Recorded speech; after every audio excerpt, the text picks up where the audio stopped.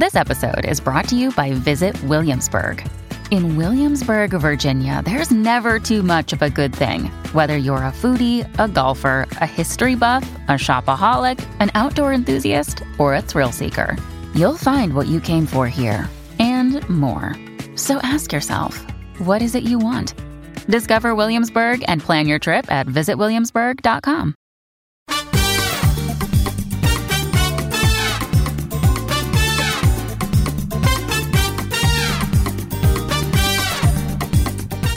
Hello, GetBooked listeners, and welcome to The Hand Sell, a special weekly installment of GetBooked that's all about books we just cannot resist shouting about. This is Jen Northington, and today's Hand Sell, I am cheating a little bit to bring you a book from this summer because I feel like it did not get any notice for reasons that are beyond the book's control. You know, there are so many books that got published this year that just didn't get any airtime or letter time because of the news cycle. And I wanted to talk this one up because I feel like it deserves it. So today's hand sell is Once Upon a Time, I Lived on Mars by Kate Green.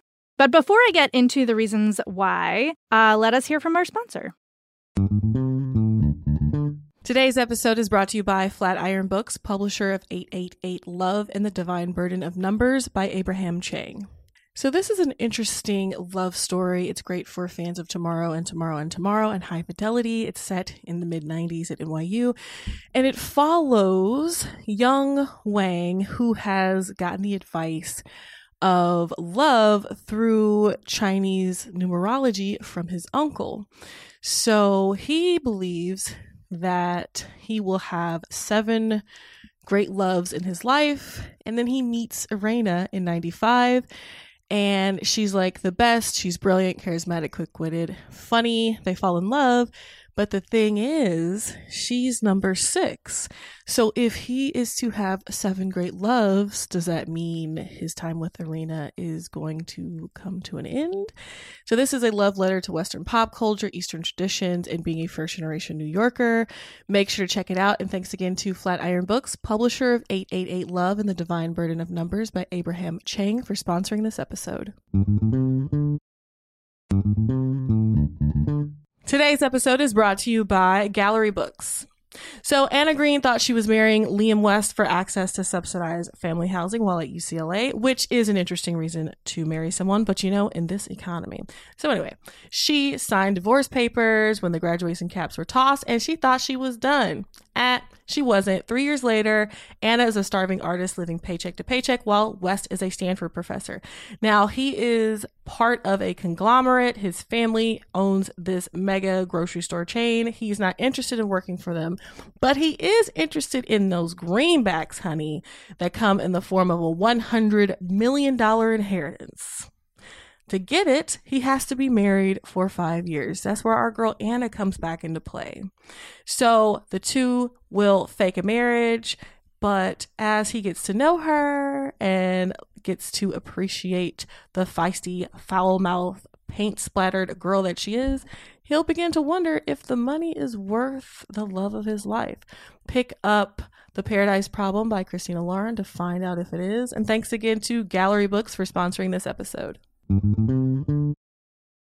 All right, so yes, this book came out in July of 2020 when a lot of people were not paying any attention to books for valid reasons. And I found it in my digital stack when I was desperately searching for a nonfiction book to read at night, because that's part of my nighttime ritual is, you know, bedtime books. Often they are like classics or nonfiction that's kind of on the gentler side, something that's going to occupy my brain a little bit and help me wind down. And this book was perfect because it is really smart, interesting nonfiction that is also very gentle, for lack of a better word. So Kate Green is a science journalist who always dreamt of being an astronaut, but for various reasons, did not go down that career path. And then in 2013, she was selected as part of a 6-person crew to be part of NASA's High Seas mission, which is a Martian simulation that was located in Mauna Loa in Hawaii. So they built this,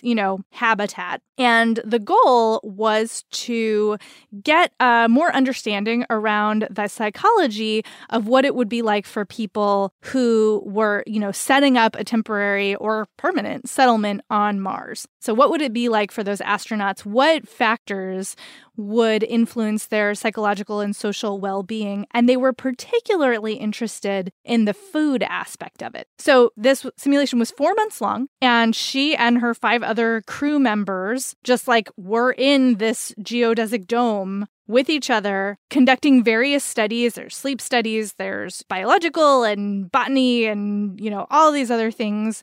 They did simulated Mars walks and the whole 9 yards. But they're also dealing with boredom and isolation and, what it means to have this simulated delay in communication with both ground control and their loved ones. Kate is married, and she and her wife, have been together for a really long time. And at the time of the writing, some years after the simulation, that Kate and her wife have divorced or are getting divorced. And Kate is looking at that relationship both through the lens of, her own development as a person and what it was like to leave her partner behind on this simulation. And she also thinks about, her other family and her response to her fellow crew members. And she's considering, the location of the simulation in Hawaii and, what the local indigenous response has been. She's thinking about so many different things. She's thinking about food. She's thinking about so many different things. And she's very aware of the forces, the political, cultural, social forces that are at work upon them. But it's also just a really sort of, I'm just going to say gentle look at what it's like to be a member of this crew and what it means to eat in a habitat simulation, what it means to, to finally have a chance at being an astronaut, quote unquote, even though it's not exactly what she dreamed of as a little kid and what directions her life has taken. And it is, I guess it's sort of if you combined the vibes of Mary Roach and Terry Tempest Williams, that's the kind of vibe that Kate Green is bringing to this memoir. And I love the combination of science and just random musings and, this emotional excavation that she's doing and how she talks about the impact of being in the simulation had on her both in the short term and in the long term and what these simulations mean for where the space race is going. It's not even really a race anymore. Well, it's a race in new ways. So she gets into, private versus public funding and all of these different things. But again, it's a really lovely meditation on being a human in this particular circumstance. And I found it to be very engaging and sort of a nice escape from the daily weirdness of my life. Again, that is Once Upon a Time I Lived on Mars by Kate Green.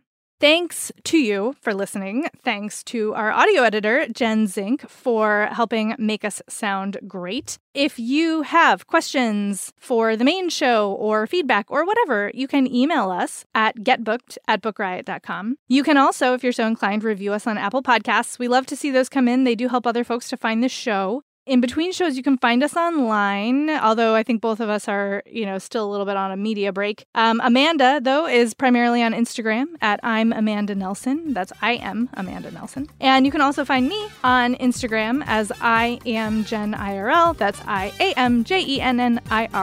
And we will talk to you next time.